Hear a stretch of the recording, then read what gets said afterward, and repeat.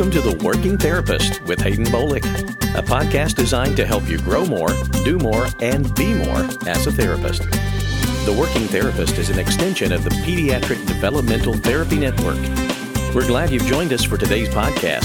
So here's your host, Hayden Bolick. Hey everybody, welcome to this episode of The Working Therapist. I'm Hayden Bolick, your host, and today we are starting podcast 1 of a series of podcasts on how do I. I've gotten a lot of how do I questions lately. How do I do this? How do I do that? All and related to speech and language therapy types of things. And one of the questions I've gotten just in the last few weeks, how do I help a child move from single words to sentences? In fact, one therapist was talking to me about a class they wanted to go to where it was going to be over $1,000 working on helping children transition from single words to multiple word phrases. And I'm like, hey, look, this is how you do it. So you don't need to spend $1,000 on that. Let me help you save your $1,000. And let's talk about how to move a child from single words to sentences. I also got the same question with a therapist several weeks ago now, working with an older fella. And she was like, well, how do I get him to move from single words to sentences? I mean, he's 15. Well, he's 15. His cognitive age is a little closer to more like 2 or 3, though he is reading. So that's debatable. It could be actually a little bit higher, but he's really not using single words to communicate wants and needs. And he's certainly not using phrases or sentences. So we talked a long time and we did some sessions about how to help move this fella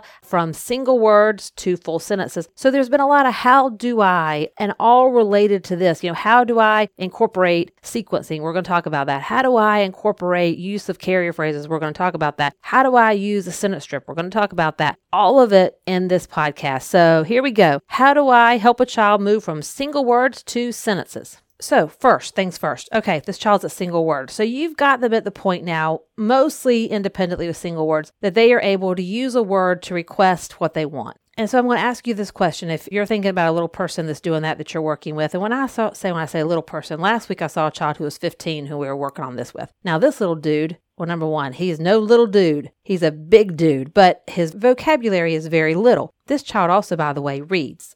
Anyway, but he is not using single words to communicate with other people. He's throwing himself backwards. He's kicking his legs. He's throwing stuff, but he's not using single words. He can, but he's not. So if we start at that point with a child who could use some single words, is beginning to understand, hey, if I say this, I'll get this, or maybe a child who understands and can do all that, but isn't really doing it consistently, and let's move them to sentences. But these children are able to say a word or say something for a word approximation or something that symbolizes a word. They've got some sounds coming out of their mouth. So in this situation, you really want to focus hard in therapy. The first steps is really honing in, getting them to really work on using a word, saying something to get something. So really target that. Your home program, everything's going to revolve around that with the family. And in therapy, you're going to do back activities all session long, trying to get them to be able to use a word to request for every single thing you do. So you're going to really work with start, do, finish activities. Everything's going to be an individual container. You got to open it. So you got a gesture. You really want to use a word to open the container,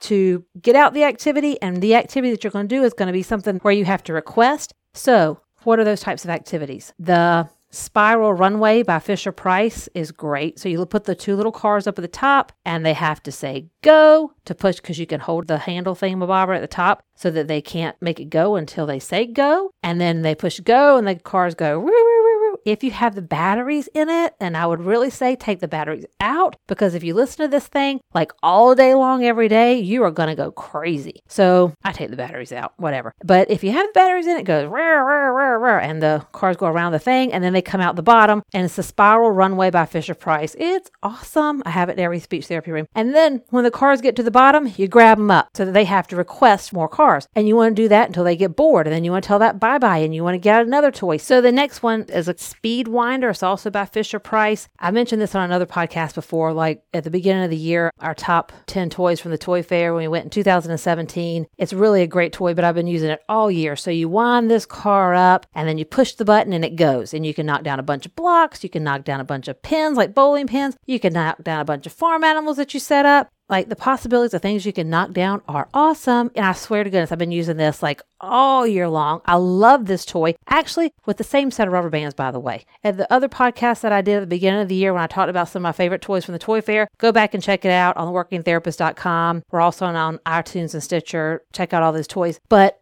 I said that, you periodically would have to replace the rubber bands. Well, I am working with the same car, same rubber bands. So way to go, Fisher-Price. I haven't had to replace anything. And let me just tell you, I put this car and all the rubber bands through its paces and it still is holding up great. So it's a great start to finish toy. It's in its box. You open it up. You can say car to request or open to request. You use it. And every time they have to make that car go, you can say go. And you can get so many productions because really in a session, I'm trying to get at least one word a minute, but usually multiple single words per minute. Actually, I really want 50. And in a 30-minute session, you're up to 2 words in a minute. So that's really what I want to do, to really hone this thing in. So this child really understands you got to say this to get this, because if I can't get the single word, then how am I going to advance? And then at home, the parents have to do the same thing.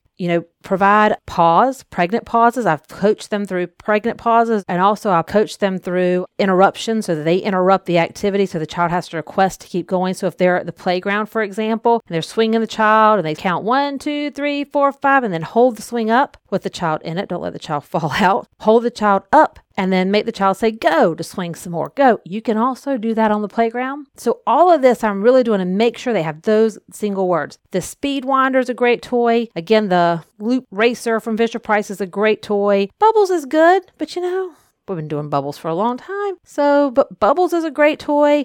Pull Back and Go Car is a great toy. Same concept. Any toy where you've got to start it and something happens. And also a lot of action and activity. Wind-up toys are awesome for this. And if you've listened to any podcast, I think I've mentioned wind-up toys. I love a wind-up toy, but a wind-up toy is a great activity for this. So use wind-up toys. I did a whole bunch of podcasts talking about wind-up toys, but one just specifically with the California Creations people who make all the wind-up toys that I use, and they are awesome. For this type of goal, you're not doing functional play. You really want to have to do this to get this, do this to get this. So those 3 things are great. Okay, so now you're at the part where, fast forward, the child understands if I say this, I'm going to get this. If I say this, I'm going to get this. But you really can't get past the hump of getting to use 2 or multiple single words. So what I typically do is a couple different things. One strategy is I use a carrier phrase. So I'll use a lot of the same phrase to start with, carrier phrase, and then they have to fill in the different word. So when I'm putting away the toy, when I start kind of edging into this from this whole single words. So for example, if we're using those Speed Winders and we're knocking down farm animals, all of that we're going to clean up at the same time. If you're done with the Speed Winder, we got to clean it up. So we'll tell the Speed Winder bye-bye, and then we have to clean up all the farm animals. So bye cow, and I'll give them the model. Bye cow, bye horse, because we've talked about all these animals throughout the whole thing. And then I'm going to start to pause. Bye. And then I'll have them try to say sheep or goat or pig or whatever the farm animal is, because remember, we've been talking about them. I know that they can say this. If they can't say each farm animal, for example, then I might go, but, something, horse, bye, cow, bye. So then maybe I change the first word and then they have the second, bye. Horse bye, cow bye, pig bye, chicken bye, so that I'm coming up with the name of the animal and they're saying bye. And then I'll try to fade out my model. But really I prefer it the first way, bye horse, bye cow, bye chicken, and then I can fade out my bye. So they're saying the single word for each animal because really to get to the next stage, they got to be able to name different things, They got to be able to use some nouns. They got to be able to use some verbs. That's why you may have to go back to the single word stage if they're not ready for this. And then you want to fade your bye. So they're basically labeling horse, cow, chicken, pig, whatever it is. And then you're just adding in the bye. So bye chicken, bye cow, and then you pause. And then you're waving bye. So you're giving them the gesture for them to say bye. So if they don't say it, you want to give them the model. Bye, chicken. And then give them to say, tell it, say bye-bye, say bye-bye. And if they're not going to say it, then you want to wave their hand and say, bye, chicken. And probably these kids are also able to imitate. So have them imitate and then fade your model back. So give them the model, bye, chicken, and then you do it. Bye, chicken. And then next time, pause. Okay, let's tell the horse and then them to say it. Bye, horse. So you want to keep trying to go back and keep trying to push them. So go back a little bit, push them. go back a little bit, push them. So I like to use a carrier phrase. I also do, if they're not going to say bye, who cares? It can be like, go horse, go cow, go pig. It doesn't matter what your carrier phrase has, as long as you're using a carrier phrase and then a whole bunch of other words after it, So you can do the same thing for blocks. So say you're doing the wind-up racer or a pull back and go car with the Melissa and Doug stack blocks. So you're having to stack the blocks up and they're done with the blocks. You can do the same by block or in block, kind of it's the same thing over and over again, right? But then fade out your in block and have them start to put those two words together, right? Then have the parents do the same thing at home. If they want to get out of the car seat, go out me, or if they want juice, say more juice. Kind of think that's the easy one, right? More juice or up, but have them use a lot of the same types of words. And then have them also clean up toys the same way you do in therapy. By block, model it for them, have them in the session with you and do the same thing. So I use a carrier phrase and then I fade my model out. And I'll do that carrier phrase and that type of thing consistently throughout the whole session. Another thing I like to do sometimes is use bubber. If you don't know what bubber is, people, y'all are missing out. I love bubber. Bubber is this awesome compound that is made by the same people that make the kinetic sand. It's fantastic. And so I use that instead of Play-Doh nowadays. But I take a big picture book with lots of different big pictures, not a lot of action. I really like those real life, realistic pictures made by Macmillan. And so I'll use that bubber and I'll cover the picture up and then I'll knock on it and do open. So then we'll pull the bubber up and then we'll see what's underneath. And so I'll do like, hi, boy, if that's what it is. And then knock, open. So then you're getting a single word for open. And then you do hi. And then whatever the picture is underneath, apple. Hi, ball, hi, whatever the picture is. But I'm covering up basically one picture with the bubber and the carrier phrase word there is hi. And then they have to name each thing. And so then you want to fade your hi out and have them do it. But if you notice in all of this, there's a lot of action stuff. And we're not just using picture cards and we're not using please or thank you. Because you got to be very concrete, very, very, very concrete at this stage. What exactly does please mean to a 3-year-old or a 15-year-old who really isn't talking? Like nothing? Who cares if they use please? That's the parent's job. Let them teach them manners. I'm here to teach them to talk. And please doesn't do a lot of function for me except for being polite. But that's, again, not my job. I want to teach you to talk. So forget the please and go with function, practical, specific, concrete ideas and concepts. So another thing I do, another strategy in addition to the carrier phrase as I'm doing that, is I'll use a sentence strip. So you got to think too. Some of these little people who aren't like using words or maybe who aren't combining words together, maybe they need something a little bit more concrete. Words are so abstract. There's nothing to feel, touch with a word. So a sentence strip or pictures that you put together to make a sentence strip provides some concrete, tactile, real life, something you can hold. They make a word something tangible, So a lot of times I'll use a sentence strip and I'll do the same thing with a carrier phrase if they're really not getting with that model or if they're too echolalic. So if they're too echolalic with that model and so they're just saying whatever I say without any really concept or meaning behind it, and whenever I don't give them the model, they don't say anything, they're truly echolalic, then I'll use a sentence strip to make them more accountable. So I will do the same thing with a carrier phrase, or I love activities where you have to build a track and then you put a train on them. I'm not talking about the wooden trains where you have to make them go themselves. I need a little bit more action than that. So I like the Tomy train tracks that you build together because a pull back and go. So you pull the train back and then it goes around the track. I've talked about that on podcasts. I also like the Caduzi track where you build a track with all these movable plastic pieces. I've talked about it in a podcast before. And you've got this car that's battery operated. This car is like super powerful, but you build this track and it goes around in a circle or whatever thing you want to arrange it in. Same exact concept for both of them. You build the track and this train or car goes around in a circle. They do have, Brio makes battery operated trains as well. So you could do the wooden train tracks with the Brio battery operated trains. Again, same idea. So I like the train tracks because you have to keep asking for them. Usually these kids who are at this level, we're moving to 2 and 3 word phrases, they have the attention span, they understand start, do, finish, and they're motivated. They want to be engaged with the toy. Again, if the child's not really engaged with a toy and they're not able to sit through at least like 30 seconds of activity, understand start, do, finish, they're not ready for multiple words. Go back. You need to go back and get them so they can engage in the activity and stay with you for more than 30 seconds and understand start, do, finish. That's another podcast. But these kids already can do that. They're able to stay with the activity and do start, do, finish, and understand. If you build build this track, you can put a train on it and make the train go, and that's pretty cool. So what you want to do is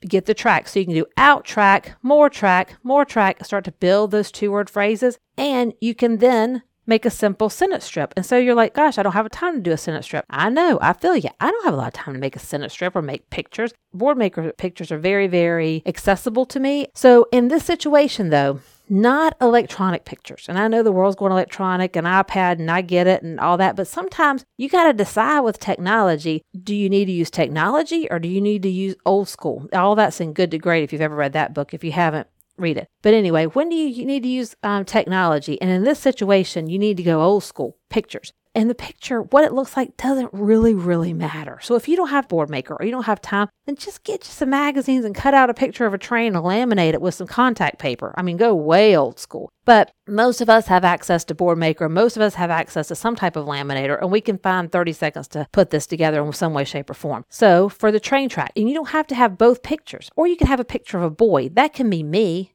or more. I don't like that Board Maker picture of the sign for more anyway. What exactly does that mean? That's way too abstract. I like a picture of a boy or of a girl, whoever's getting the train. Say, more train, or my track, my track, my track. If the picture is the boy or the girl, like they're the one getting it, right? So then you're using a pronoun. Bonus. And the carrier phrase is my. So my track, more track, whatever works. It doesn't matter. You're doing the carrier phrase in the track. And then you want to fade your model. And then I take their hand and point to each picture in the sentence strip. So my track, and then fade my model so that they have to say it. For those kids who are echolalic, this works really well. So then they're having to be responsible for what they're saying, and then what they're saying gives them stuff, Plus, a lot of those kids who are echolalic really love a train track situation. So you're speaking their language anyhow. And then when the train comes out, then they put the train around the track, and then you change the sentence strip up. So then you start putting obstacles in front of the train. So it's like you put a pig up there, or you just put any object that you have. And then you do move, pig, again, the carrier phrase, and your move can be a big move, pig. And so then your move turns into like an action. So it's not so abstract. But if that doesn't work good enough, do a picture. And then just do a picture of somebody like pushing something, like there's a